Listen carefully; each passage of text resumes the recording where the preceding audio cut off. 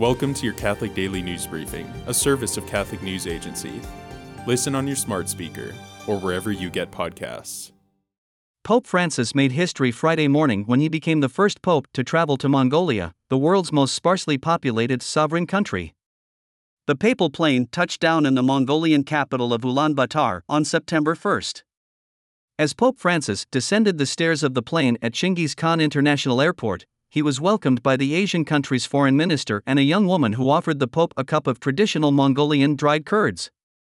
Pope Francis told journalists aboard the chartered ITA Airways plane that to visit Mongolia is to encounter a small people, but a big culture. Roughly the size of Alaska, Mongolia has 5 people per square mile. About 30% of its population is nomadic or semi-nomadic. Bordering Russia to the north and China to the south, Mongolia is also the second largest landlocked country in the world, with the vast Gobi Desert covering 1/3 of its territory. The 86-year-old Pope will spend the first day in the Mongolian capital resting at the Apostolic Prefecture. His first public event will be a welcome ceremony on September 2nd in the city's Sukbader Square with President Ukhnagin Khurelsukh. He will later meet with the country's small Catholic community in the city's Cathedral of Saints Peter and Paul. Pope Francis' prayer intention for the month of September is for people living on the margins. A homeless person who dies on the street will never appear among the top stories of search engines or newscasts, the Pope said in a video released August 29.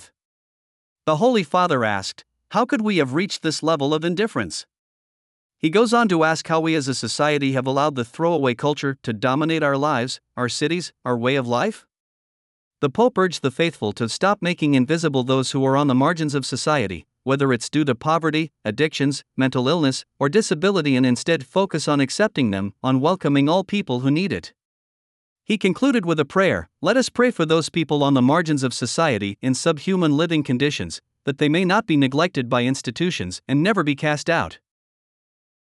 A group known as Bishop Accountability.org, which tracks sexual abuse in the Catholic Church, condemned a Massachusetts district judge's Wednesday decision to dismiss criminal charges against former Cardinal Theodore McCarrick.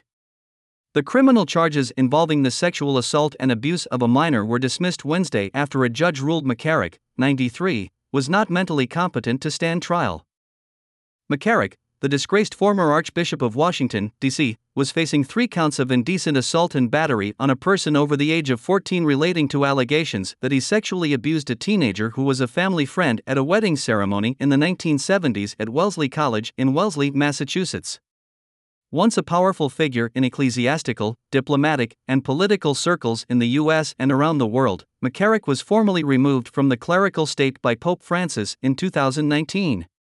Criminal sexual assault charges filed against McCarrick in Wisconsin in April are still pending, as are several civil lawsuits.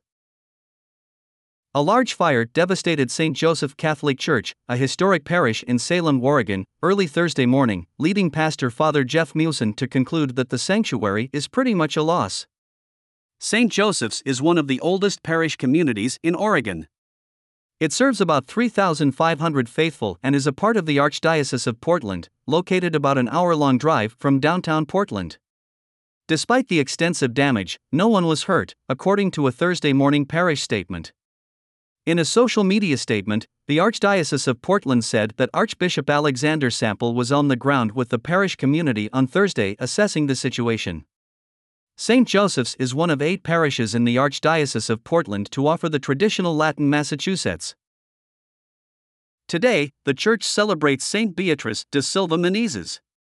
She answered a summons from God to found a religious order, the Congregation of the Immaculate Conception of the Blessed Virgin Mary, and with the help of the Queen of Portugal, she founded a house outside of Toledo where she lived and served as superior until her death on September 1, 1490.